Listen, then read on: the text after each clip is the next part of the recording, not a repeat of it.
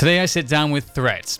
Now most of you will know him for his days coaching NIP, which was the beginning of 2016 to the end of 2017. However, since then he's been very quiet. He decided to leave that life behind and has moved on to, using his degree and getting a job outside of esports, with which he seems quite content at the moment. But of course, having played professionally in 1.6 between 2005 and 2012, on top of all the years in CSGO, it's pretty difficult for him to keep his eye off the scene. So I quiz him about current affairs, about Swedish Counter-Strike, about coaching and the challenges therein, what he thinks about some of the recent roster changes and MIBR and Cloud9, and what he thinks could be really awesome for the game moving forwards, and much more.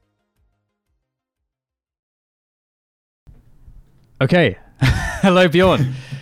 Hello. Can you hear me? I can. Yeah, everything's good. So this is really cool. Thanks for joining me for a podcast. Obviously, this is funny because we haven't really even caught up in a while, and I know you sort of you left CS, and obviously CS was a really big part of your life for a very long time. I guess that's a good place to start off with. What were the major decisions going through your minds that you had to make when making that choice to leave? Well, it kind of began in June last year, 2017, when I finished my master's. I got my degree. And I knew I still had to do at least a year out with NIP, but I felt that I really wanted to pursue my computer science career. Anyway, we during the October, November, December of last year, there were just so many tournaments, and I was so exhausted when we got back from IEM Oakland. And right after that, we still had, I think it was Blast, and after that we had Pro League. And I kind of made a decision during Blast in my mind that I would tell them at Pro League that I wanted to quit the team and pursue my other career, because I just don't enjoy that lifestyle anymore. It was too much work at that point. Could it have been different in some way? Let's say you had a bigger coaching staff to take off some of the various burdens you had as a coach. Because correct me if I'm wrong, but it seems as though you sort of had the burden of doing everything. Managing the players to a large extent, maybe socially and emotionally, as well as also being the analyst. And obviously, at the beginning, I think. Again, correct me if I'm wrong, but it seemed like one of the motivations for you was to be able to call, and obviously then the coaching rule came in very quickly. Yeah, it's kind of weird how my role in NIP changed, because when I joined the team in 2016, as you said, I was the in-game leader, and I was allowed to talk all throughout the match. And then when the ruling, the coaching rule came, I always had to take a step back. And as everyone knows, it's kind of weird how coaching in CS works. There's no clear role, what you're supposed to do. Different teams have give their coach different responsibilities. Some of the coaches, they have more of a social role in the team, like the old coach for SK, or some have a more strategic role, as I did. And I think I kind of struggled with that, and that's partly my fault as well. That I never, after they made the rule change, I never felt like I really knew what my responsibilities were, if that makes sense. Did you just focus on being an analyst, or were you focusing on trying to correct, the individuals and how they were playing the game and fitting them together? What were the biggest struggles? I think it was trying to find a balance, because First, I want to make new strats. I want to change our current strats, change our default on different maps, and that takes a lot of time. And I also want to prepare for the actual tournaments, which means watching a lot of demos and doing a lot of analysis of other teams. And on top of that, you also have to do the actual practice, right? So you have to be on TeamSpeak and I have to be in game watching them play. And I think I struggled a lot with during the games. Sometimes I actually wanted to be focused on writing down stuff that happened and talk with them afterwards, but sometimes they wanted to get direct feedback during the games, and it was really hard to find a good balance with that.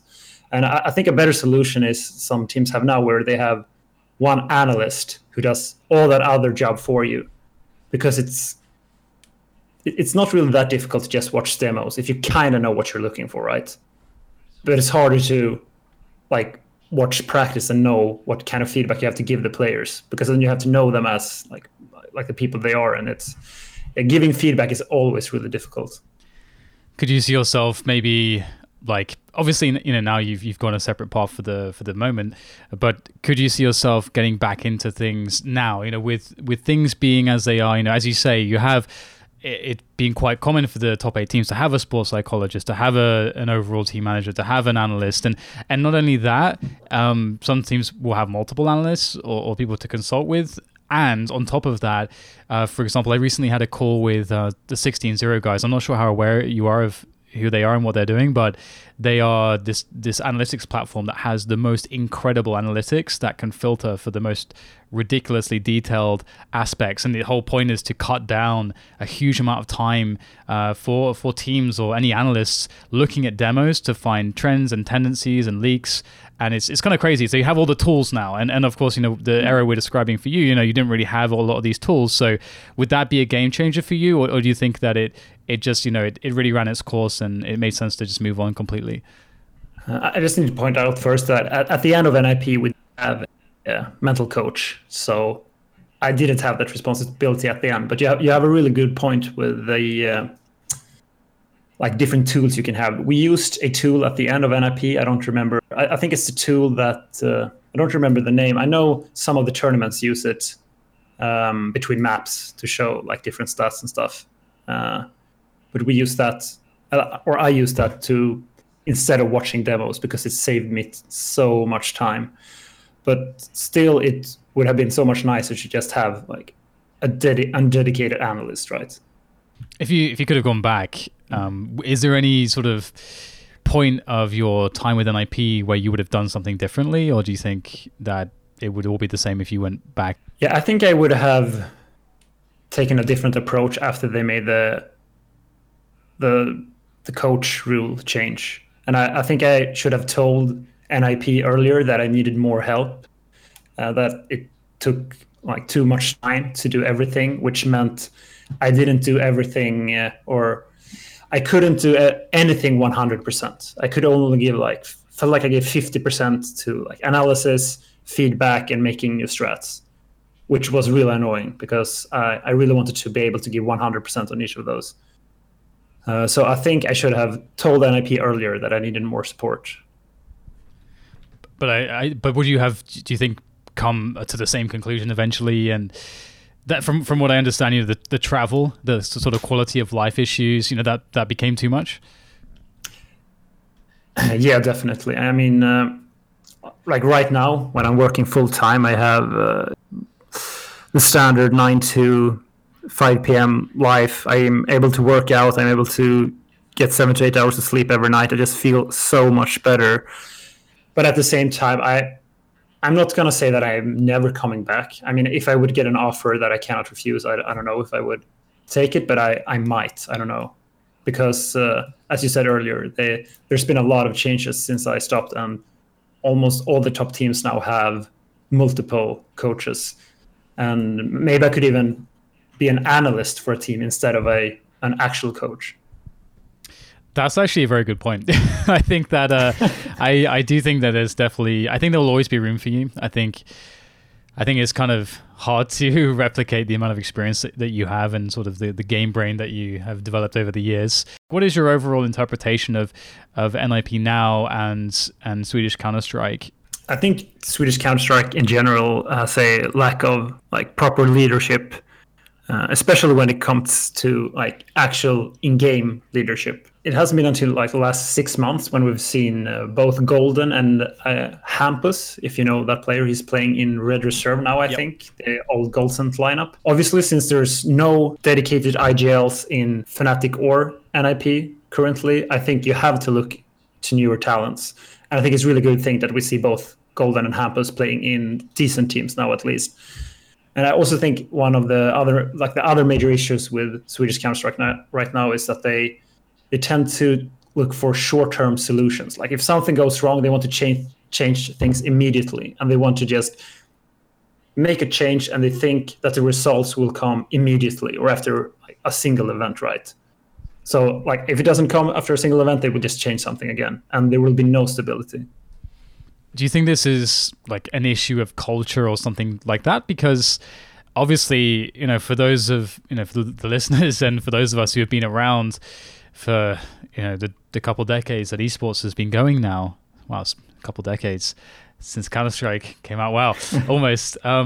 It was Sweden that was always like the powerhouse of FPS games and especially Counter-Strike.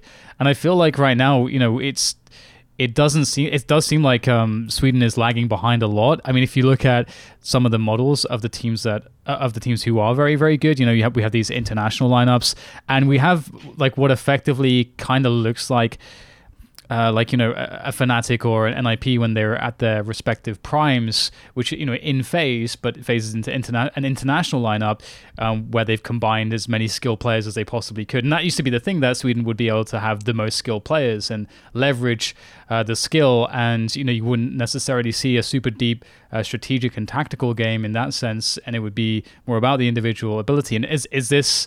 Do you think that's an accurate description? And do you think it's just that time is sort of past now, and you have to look much further beyond that to have success? Yeah, I completely agree. And the Swedish Counter-Strike culture has always been a bit loose. Usually when teams try to make the change into a more slow tactical style, some are successful in the beginning, but they tend to blame the tactical style if they start losing or when they meet some opposition.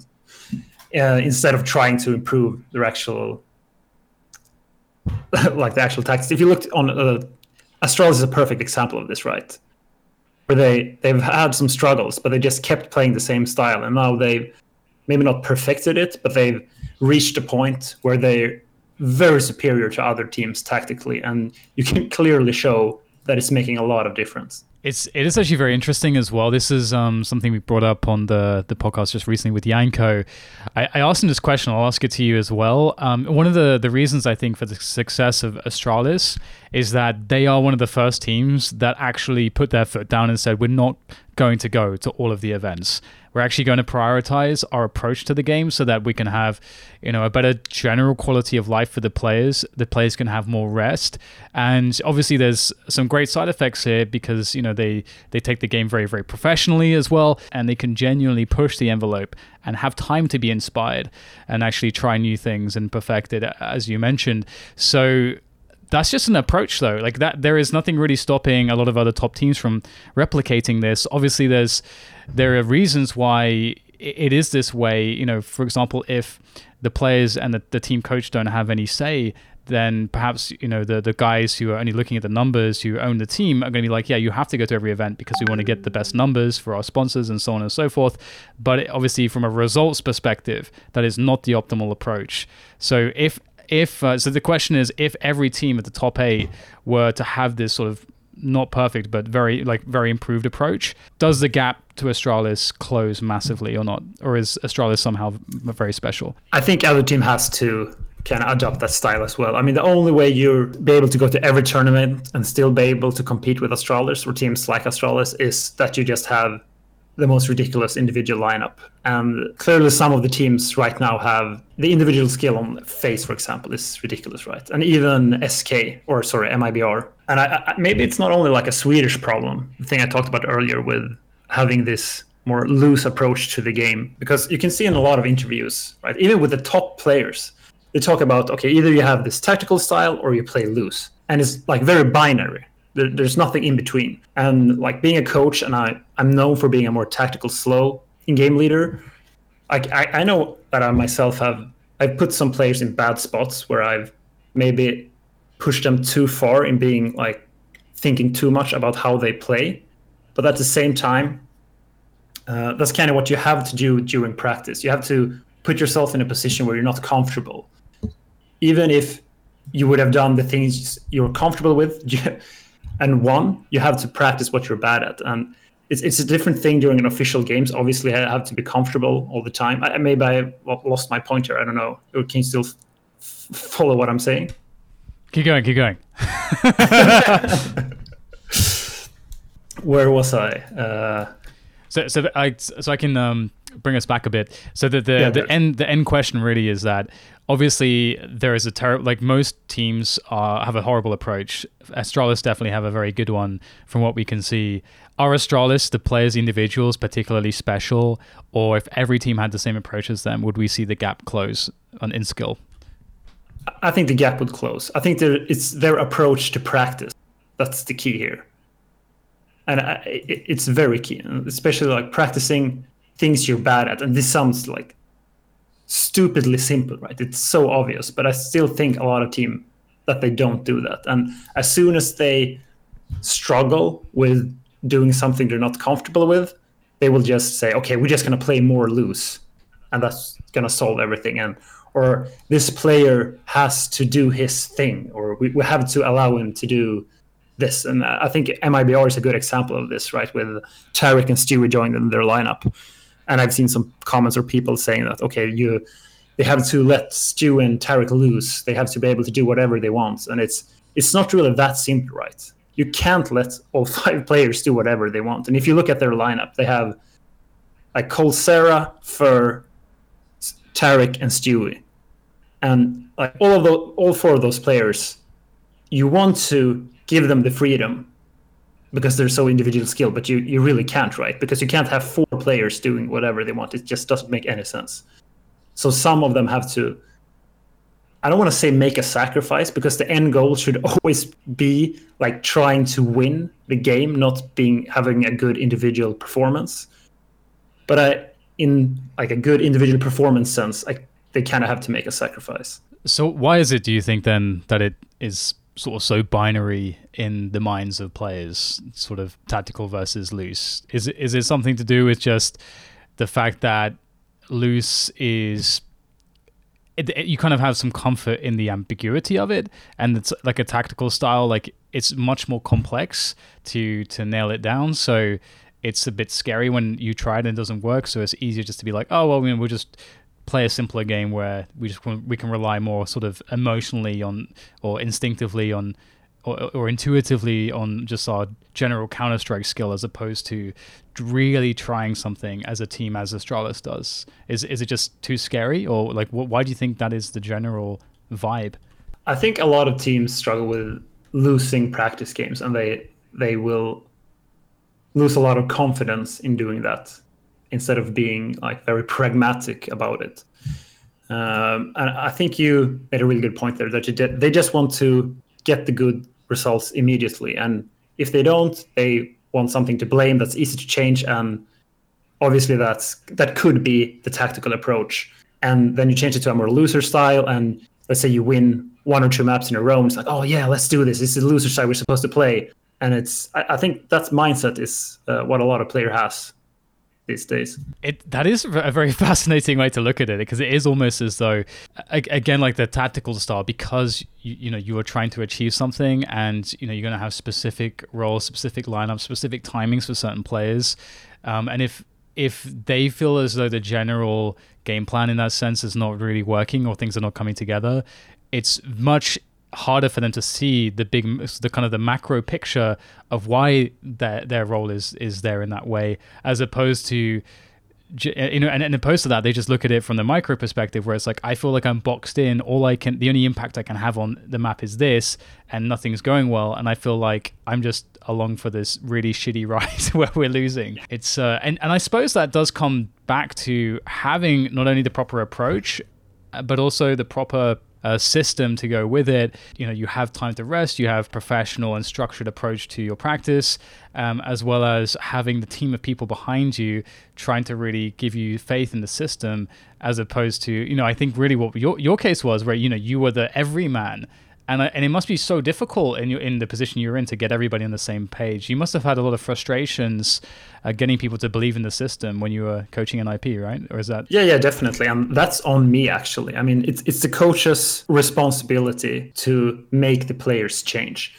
And it can be really difficult. And especially when, like, during practice, you have a lot of struggles and just keep losing. And I think a good example of this would be Mirage. Let's say you have a bad T default on Mirage, right? Then you can't play that map. You basically have to veto it if you're playing in a tournament. So if you're let's say you have a tournament in 2 weeks, and you know that your T default on Mirage sucks. So it's like, okay, we have to fix it. So during the practice, it doesn't make sense to even a single round make a call where you do your, I don't know, B or A set execute or A split, which you have a like 60% win rate of, because you know it works, or everyone knows the roles. It doesn't make any sense. What you have to do is just keep grinding the default, and you make some changes, and these changes probably not going to work, right? And you have to try it. Okay, that didn't work. You can even use the ecos or pause during the practice and say, okay, can we make some adjustments like right now, and try that, because you kind of have to find a way to make it work. And to do that, you have to just keep losing to find the way that works for you, or maybe it works in the current meta, because T default on Mirage is a perfect example of something that can change in weeks how you're supposed to do it with the nades in middle. So is this to an extent as well, because obviously this is about getting everybody on the same page and having everyone also be sort of paying attention in all these situations and doing the work, because again, from each of the players' perspectives, they're operating from this micro picture in a sense, especially if you're looking at the guy that's not the in-game leader. They're thinking, okay, what is my role? What is my position?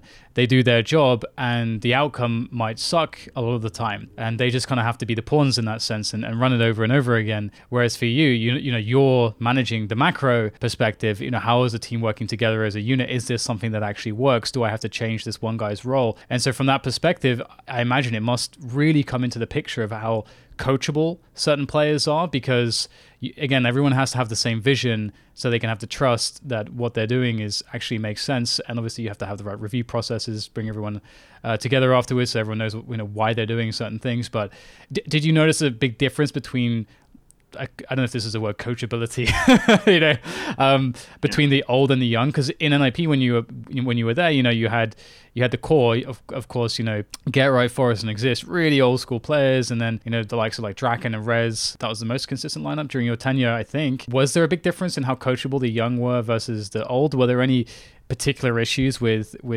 particular players on getting on board with you, or did you find a lot of resistance, or was it somewhat seamless? If I put it like this, there was some difference in coachability, but it didn't necessarily have to do with age. There was no pattern in like being younger or older made you more coachable. At least I only have been coaching one team, but in my case at least. And I also want to point out that not being coachable is not the same as disagreeing, because having discussions and disagreeing about certain things, that's part of the progress, right? The important thing is to be able to agree as a team. And even though you disagree with the majority of the team, you have to be able to practice what the majority wants to practice, even though you disagree with it. Is that a difficult line to walk, though, as the coach? Because I think, you know, in some systems, for example, the coach is where the buck stops. You know, there can be a discussion until a certain point where the coach is like, I am the coach and this is how I want to run the team. And I guess this goes to,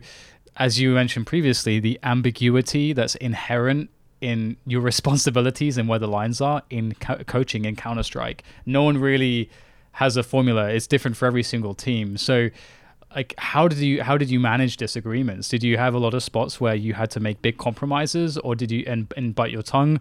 And basically not get the result that you wanted, because there has to be spots where you were the minority on a decision and you genuinely felt as the coach that this was the best route for the team, and people disagreed. Like, how do you handle those situations? I don't know if we really had like some major disagreement. There were some small things what we're supposed to do in practice. The example I brought up earlier, like practicing a single default, maybe not like all 15 rounds, but almost. Some players disagree with that, and it was quite difficult. I mean, before the game, you could have a talk, and you see that, okay, the majority agrees we're supposed to do this, so we go into the practice and we do this, and maybe you start losing, right? So when you start losing, there's good spot for the people that disagree to come in. And it's like, oh, we should have done what I said. And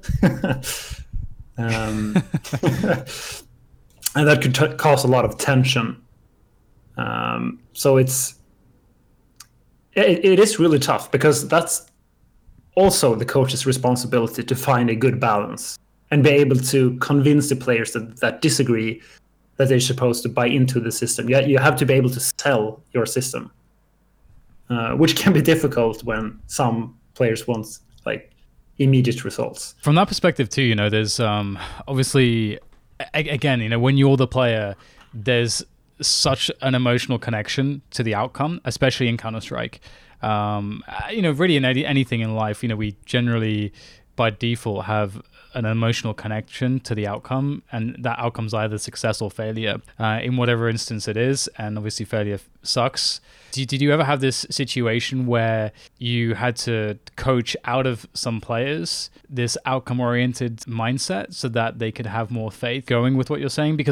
And the reason I ask that is because I feel like you can have these horrible traps sometimes with players where, because they're being outcome oriented and they need to win the practice games and they need to have good emotions when they're playing so that they can have fun, they aren't going to be objective in the best course of action to get the team the results at the tournaments. So did you have to work on mindsets? Did you have lots of discussions around that? We did have some discussions, and I think the mental coach Jens we brought in almost a year ago now, he made some really good changes, and he was able to really make the players understand how they had to change their mindset during practice. Is there anything that you can share? Let's see if I can remember something in particular. Well, not really something specific. Usually discussions, they were more at a macro level, especially when they were with the mental coach. And usually he talked with them individually, so I couldn't actually see what he was saying to them. Aha, I see.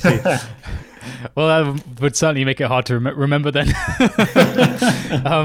What is, because I have to ask you about Swedish CS having you on.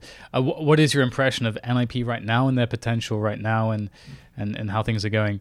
I think individually they have a extremely strong lineup right now, probably better than the one we had when I left. It's just, once again, I don't know how good of an in-game leader Lekro will be. And I think that will be the deciding factor whether they will be able to be successful or not. And I have no clue if he's a good in-game leader. He probably doesn't know himself. Is it one tournament he's been the in-game leader, if I'm correct? Let's see here. Not 100%, but it's definitely not very many. Yeah, exactly. And it's a gamble, definitely. I mean, they have the individual skill, but they're lacking a proper in-game leader, and they're lacking a dedicated opper, which could be a struggle. That was actually the best thing when we brought Draken on. I don't like using the word roles, but at least we had, this guy will do the opping role, because the opping role is the only role in CS which is kind of clear cut. Yeah, that makes sense. Yeah. And speaking of which, obviously, he went to Fnatic. I think Draken is a player that definitely people were very hot and cold about. I think with NIP, it did seem like there was some stagnation, but now he's moved on to Fnatic. It seems so far, at the very least, at least the E-League, he performed very well with them. Do you think it's just a better fit team-wise for Draken, or what's your interpretation of him as a player at the moment? Well, it's quite obvious that he's a player that likes to play a bit more loose, and I think Fnatic plays more loose than NIP, so I think it's a great fit. I think he's been getting too much slack as well. I mean, he's a really good, especially CT opper, where you can be real aggressive. For example, playing CT overpass, I think he's very good at improvising. He will change up his positions. He's really good at communicating. Okay, I'm going to push short this round. I'm going to go aggressive A long, for example. The problem is when you have these aggressive young players playing the op, they tend to really struggle as T, because as T, usually your role is more to condition the opposing opper. So an overpass could be an example there, where you just want to stand in T slope, and you know which angle you're supposed to camp to be able to pick him off if he's going to peek from balloons. If you're an aggressive opper, you maybe rather go for a pick, which is not impossible, but it's very difficult to do as T. Right. So it's basically just about creating threats. Yeah, exactly. And presence, and this is actually something that I think is fascinating, because, and this is another thing that you can actually do with that analytical tool I mentioned previously, is you can sort of measure the rotations based on threat, in a sense, or based on different smokes and so on and so forth. Sometimes things can look a little bit useless because nothing's happening, but obviously. And that's exactly that goes with your point about the younger players thinking that it's a bit more about frags than it is again about that macro picture of how how you are helping your team create space on the map to abuse. So that's a really interesting idea. Just imagine if you're the CT opper and you're going aggressive. Let's find a good map. Let's use overpass again, right? Let's say you're going aggressive A long, and you want to take a pick towards what do you call that in English? With the slide. Playground. Playground. Thank you. You're gonna go aggressive to pick playground, and the opper's waiting there, and he just kills you immediately, and he's just sitting in an angle, and it's a 5v4. Like 15 seconds into the round, you're not going to go aggressive there anymore. It's going to condition you into playing more defensive, and maybe you will go aggressive underground next round, and we're still waiting for you. It's more that style you want as a team opper, rather than being the aggressor. The interesting thing there is then understanding tendencies from teams, because when you're playing random pugs, it is a complete gamble. But when you're playing against professional teams, there's a lot of data out there and patterns which you can exploit. And so you can actually make those statistics for yourself, or the likelihood that you're actually going to put your AWPer in the correct positions a bit more likely, perhaps, which is, I think, fascinating with the mind games. Yeah, definitely. One thing I didn't actually get your opinion on, but I mentioned it earlier. What is your interpretation of Golden leaving, his impact on Fnatic, and him as in-game leader so far? I was just as surprised as everyone else. I guess it's true what the rumors that when Exist left NIP, that I think this was around Katowice, right? When the rumors were that Golden was already kicked from Fnatic, and Exist was supposed to take his place. But then they won Katowice, and they had just won WESG. So they was like, oh, we're winning everything. We're going to keep the same lineup. And maybe that made it kind of awkward for Golden, knowing that he was supposed to leave the team. I don't know, because obviously they had a lot of success in the beginning of the year, more success than they've had since they had the actual Fnatic era in 2015. Yeah, I'm just very surprised that they kicked him. I think the teams really need to gamble on someone new being in-game leader. I guess this is just another massive test for Golden and a good opportunity for him to surprise us. Or how do you see Cloud9? I haven't really thought about Cloud9 that much, because it feels like they just kind of scrambled to get a 5-man lineup at this point. It's not really clear what kind of role Stico has on the team. It's officially he's a stand-in, right? Yeah. So he's just a stand-in. So yeah, it's really hard to tell. I mean, I guess it's more about the mindset of the players, because if the players know that they're probably not going to play with this lineup, that's not going to be a good thing, because it kills the motivation to practice so much. It kind of helps during the tournaments because you're going to play with less pressure. But in this era, with both Navi and Astralis, and Liquid for that matter, playing so strategically, it's going to be very difficult to do something when you have a lineup which you kind of know is not going to last. Yeah, it's pretty awkward. I mean, my personal read of it is just that after the major, we'll have to wait until then, because I imagine the situation with rosters will be a bit easier for them to maybe pick up someone that's more ideal, unless Stico works out really well in the short term. But it's always difficult and awkward when someone's standing in and having to invest time. But I guess for Stico, it's the case that he gets to really prove himself as a player and prove his versatility and try to raise his stock, because despite being for me, Stico is kind of like a Taco situation with SK, where everyone's the general public consensus seemed to be, not that the public consensus is necessarily ever correct, but the public consensus of course was that Taco, he's obviously, if he leaves, then maybe you get Nico in there, whoever, name X really individually good player, the team would be so good because Taco individually is not amazing, blah blah blah. And it seems like that was like Stico was branded with the same brush in many respects.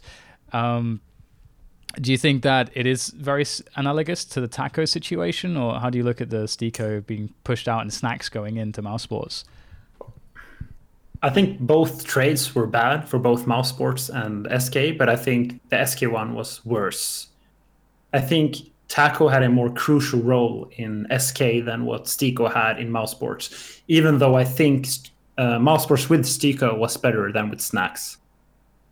And it comes back to the problem or the issue that we spoke about like 20 minutes ago with like teams wanting to play loose and just having more individual skill, which can make it more difficult. And I think if you watch a lot of the old SK demos, I think Taco, even though he didn't have like the best statistics, he still made a huge impact in the game.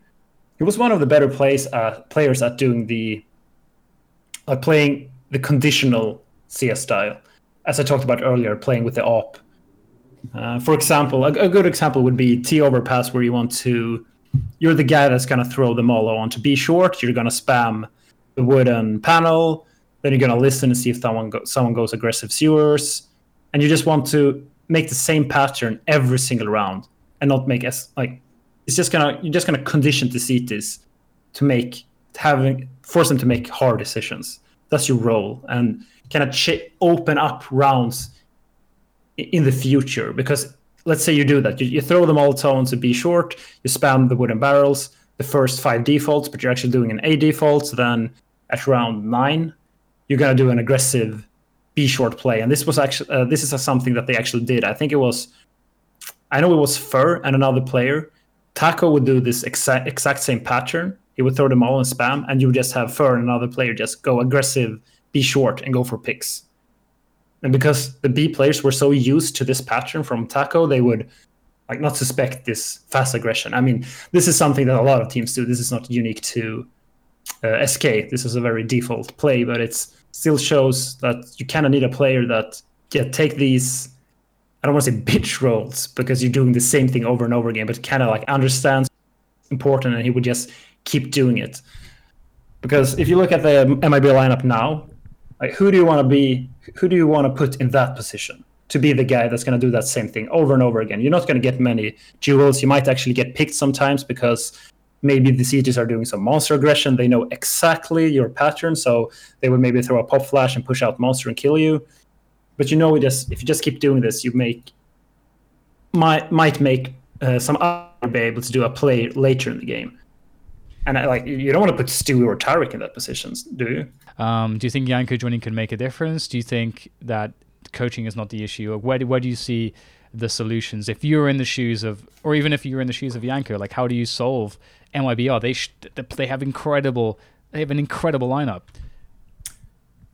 It's a difficult question. I think you kind of have to make one of these players take a more a step back and play the more supportive role. For example, the position I talked about earlier. And it is really hard, because who do you want to pick?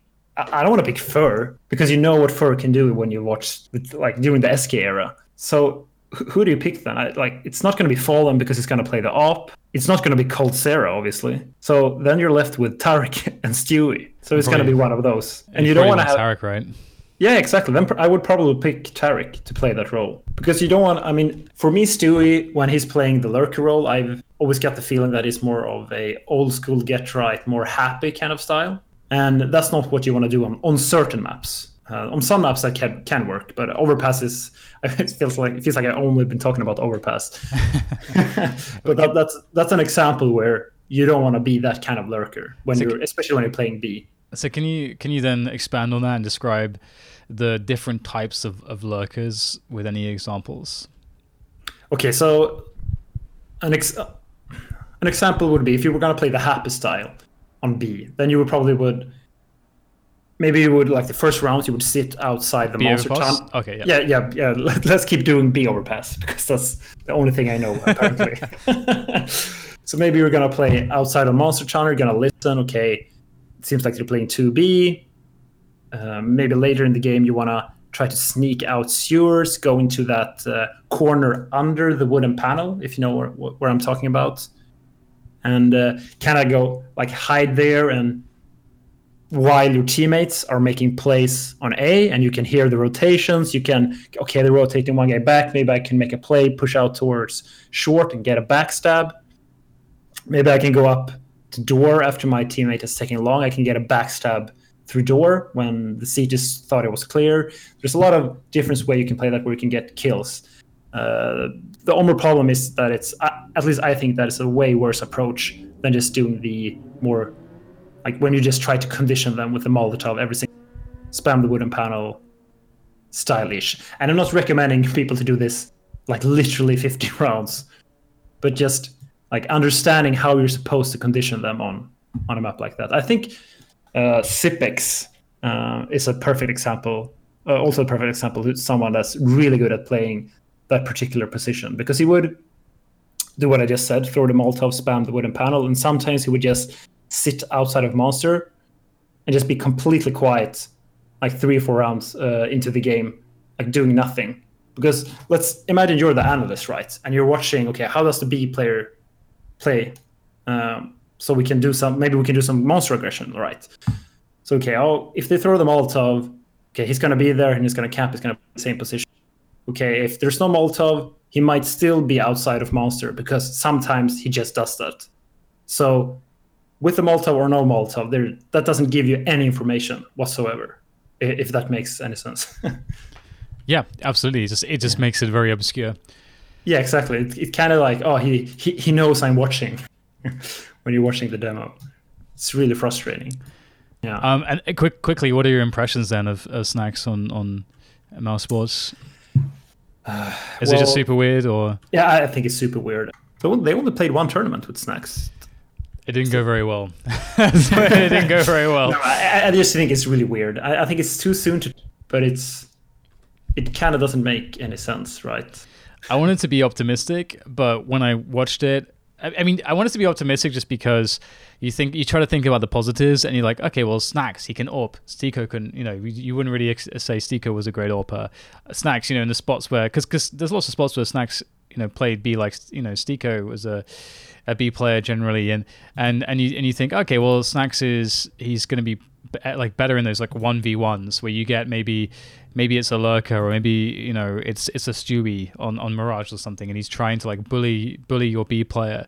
Snacks is gonna be really good at those mind games, and that's what he's really good at, playing on those smokes. He might get that 1 extra kill, like looking at the bright sides. But in practice so far, it just doesn't seem like there's cohesion at all. Obviously, it's only been a single tournament, but the question is, from an identity standpoint, whether it works, I guess. And so far, I'm not sure that the true Snacks identity really has a place on the team. But when they got Snacks on the team, I think it was Chris J who said that they wanted something extra in those clutch situations. And obviously, Snacks is a good clutcher, and that does make a lot of sense. I mean, you like that again, like that B player. Let's say, staying with the Mirage example. He's often going to come into loads of spots where on the rotation, he's going to have a 1vx because, the A players died quickly or whatever it is, and B is generally hit less than A. So I can see some of the logic there, but it just doesn't seem to work out in practice so far. And it's again this situation where, again, I think I mentioned this on the previous podcast, like some players can adapt really well, but most can't. And do you agree with that? Yeah, I kind of agree. I mean, I've seen some players change, but it's usually over a very long period of time. Like I've seen some old school Mad Fraggers transition into like IGLs and taking a more like defensive, more support role. Like I think Exist is a good example. For those who doesn't know, he was like the main carry for his teams back in 1.6 in Fnatic, for example. And obviously that's completely changed now. So I think it's possible, but it's not that you can bring in Snacks into the team and change his role and then expect it to work in like 2 months. Is it a situation where if they want it to work, they just have to rebuild everything? Is that like the severity of the situation? Is that what you would do? Like how would you deal with this situation? Because I don't know. I'm like looking at the lineup right now. I mean, they have a lot of individual skill, and they still have 4 players from that like really strong lineup they had, or when they had those really good performances. So, I mean, obviously, I think they can do some damage, but I don't know. Is there a team out there that you watch them play and you're like, if I could just jump in and coach them for like 1 tournament, I could make them so much better? Or is there a team with like a glaring? I mean, that might be a very arrogant thing to think. I don't know. Yeah, exactly. But I don't want to put words in your mouth. Yeah, but I don't know if I want to answer that. But I was the coach for North. I was thinking about North as well. I was actually thinking, because obviously a criticism of North is that that they play with too much focus strategically, and they don't have enough. Their play is not dynamic enough or loose enough in certain spots. It's overly strategical, overly tactical, but obviously there's other teams as well which have a lot of skill, and there could be small tweaks that you could make. Is there any situation like that? Any team, top team that you think with some small tweaks could be performing a lot better? I'm looking at the world ranking right now. I think North has been a common contender in that category. Yeah, I think they could be a lot better. I think they could be way better than they are right now. And I think you're making a good point there. It sounds like maybe it sounds like I'm saying that you're only supposed to play like slow strategic style all the time, but you can also overdo it. That's a really good point. I don't know if that's the case with the current North lineup. I remember just a few months ago, I think AC had an interview. They're playing a lot more loose now, so maybe they've changed something. They did have that one event. Was it DreamHack Valencia when they played with Mixwell and they won, I think? As far as the game itself is concerned, though, what's your opinion of where Counter-Strike is at the moment? Do you feel like there's an issue that you would change, like map pools? Do you think that the map pools should be changed more often, or there's more new maps, or do you think that is change maps more often? That would be the best change they can make, I think. Wouldn't that be an issue, though, for, let's say, consistency on the top level? It might, but like variance could also add to the, I don't know, what's it like, flavor of the game, or add to the viewership as well, because it would create more drama. I mean, you don't want to make it random to change the map pool every week. Just add a few new maps and tell the teams early. Like if you tell the teams early, it will make it less random, because then they will have time to prepare and they will have time to make all the mistakes during practice games rather than during the tournaments. But at the same time, you still give the more tactical teams the opportunity to be more creative and come up with new strats that they can save for the tournaments. Right. I mean, so obviously, like, one of the issues there is that, like where is the balance? Because if you have too many maps coming in, then there's too much variance, because it just becomes a battle of who can find the best pop flashes and who can find the best one-way smokes, and then you have too many games won on gimmicks as opposed to like genuinely like very good Counter-Strike. But if you have like not enough, then it's obviously a bit stale and boring. So like, where is the balance? I think maybe changing 1 to 2 maps per season. And like, now they're changing. By season, do you mean like every 4 months or something? Yeah, exactly. Maybe one map every 4 months. That could make sense. And they could also make updates to the maps. I think they made some good updates to Nuke, for example. And I really like that they removed the skybox on some of the maps. I just saw a clip today from Astralis when they threw a Mirage top mid from CT spawn. Which is really powerful, and maybe that could make some changes in the meta. I don't doesn't necessarily need to do that, but at least it's something new and interesting. And I haven't seen that on Mirage for seriously the last 2 years. I suppose it is really interesting, because if we're speculating and we are in this like the ecosystem has changed in a way where teams have more time to practice between tournaments. So this, I think this is like a big win for everybody, right? Because there's the situation I was describing, which we have right now is a situation where there's immense viewer fatigue, and it's difficult for people to innovate, and there's not really all that much to innovate upon because we have the same maps just all the time. So if you have this new world where there's less big tournaments, there's maybe no online leagues at all, maybe. So, as you said, we're not going to be seeing teams unless they're at the big tournaments all of a sudden. Then it's going to be really interesting, because these teams will also have time to practice. So every big tournament will be like very interesting to watch, because you're always going to see something new. Now, and that's going to be amazing for like a storyline perspective. And I think so I think it'd just be way more engaging, actually. That could be really awesome, to be honest. I mean, when was the last time you remember a team doing something like so different that it's like, oh my god, this will change how teams play this map? It was I can't remember the last time it happened. I have no idea. Like, what was the last new map? Was it in? That's true. New map. Okay. Is it Overpass? I feel like it can't be. I must be missing something. I mean, Cobblestone and Overpass came at the same time, right?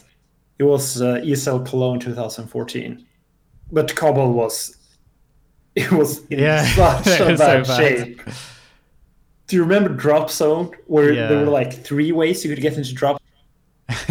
Like weird staircase. Like you jump down and you could go like straight as well. It was so strange. Wow. The Cobblestone, I feel like it doesn't even count because it wasn't like a new map. It was already like, there was, it's based on a previous map. I mean, obviously it's very different, but still. So does that mean it's just Overpass, really? That I guess. Made it into competitive. Well, obviously, I guess like, Jesus.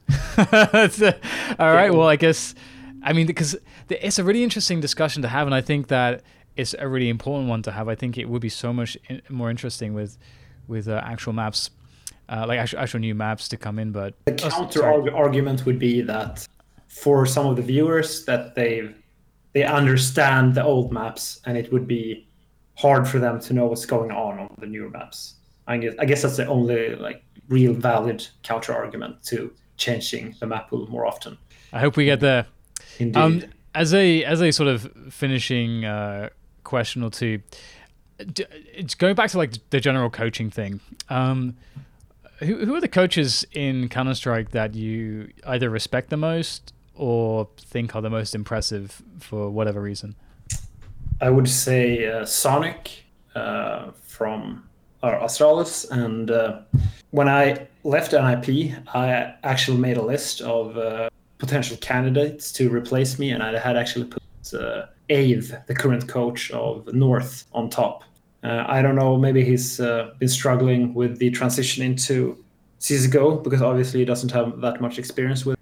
But in 1.6, he was, he was according to me, the best in-game leader ever in 1.6. So that's why I think if he would put in the time, he could make a really good coach in CSGO. Well. So what made him the best in-game leader in 1.6? I think he had a very, I don't know if you know about the MTW NOA Danish team back in the days where you had players like Sonic, Ave, HPX, or Wimp. Yeah, Wimp is actually he's working for North as well, if I remember correctly. Yeah, I think so. And it was very similar to Astralis. They played a very slow and structured default style. They didn't have a lot of crazy executes, but they just played in a very, very annoying way, and they always studied their opponents. And I remember they were by far the team that I struggled the most with calling against. Like other teams, even though we didn't beat them all the time, I still felt kind of comfortable. Like I knew what they were going to do, what we were supposed to do against them, but it was always a struggle against MTW. And you mentioned Zonic, and actually I asked a similar question to Yanko on the podcast recently, and he said Zonic as well. Obviously, there might be viewers thinking like, well, duh, Astralis is the best team, but obviously I don't think that's necessarily your criteria for selecting Zonic. So why Zonic? I think he's a good overall. Like he knows a lot about the tactical aspects of the game, but he also seems like a father figure to the players, and they all respect him a lot. And I think I can only compare to myself and my struggles. I think even though I think I have some good knowledge about how you're supposed to play the game, I still kind of struggle with reaching the players and motivating them into following my system. And it seems like they have a better balance of that in Astralis, and I guess Sonic is one of the factors to why it works. Will we ever see you playing again? You never know, but it's very unlikely. I mean, my individual skill in CSGO has never been that high. I mean, And I last time did. he played, he made the playoffs of a major. So. The last time NIP came to the playoffs of a major, all thanks to me. No, but I mean, I was quite clear in both Team Acer, my short player career in CSGO, and when I played MLG Columbus. I mean, I'm not the worst player in the world, but obviously I'm not on par with the top players right now. That's just silly. And I mean, if I would play again, I would have to put in like thousands of hours, and still knowing that it's unlikely that I would be good individually enough to play in a top 20 team. It just doesn't make any sense. Yeah, some diminishing returns there. So in that sense, I think to just like make it explicit, you're like being an analyst or a coach is something that you would consider moving forwards. And obviously it seems like doing talent work here or there seems like something you're also interested in. Is that correct? Yeah, I mean, definitely. I'm quite flexible with my current job, so doing talent work is something that I definitely would do. Maybe not like, how many days did you say they traveled in 2000? Yeah, I think you can pick and choose a bit more. yeah, just doing some events here and there. Watching games. So I think it's good to just like get that out there, because I think sometimes people just make assumptions, you know, and you have sort of disappeared. So that's good to know that you're still interested in it being involved. But that's about it for now. I think we've been going just over an hour. So thank you very much for your time, and I'm sure that, to be honest, like we just sort of improvised this one, and I feel like there is a huge amount of different sorts of topics we could talk about in the future. So if you're interested in coming on again in the future, I'm definitely gonna hit you up. Yeah, definitely. It was great. Cheers. Cheers.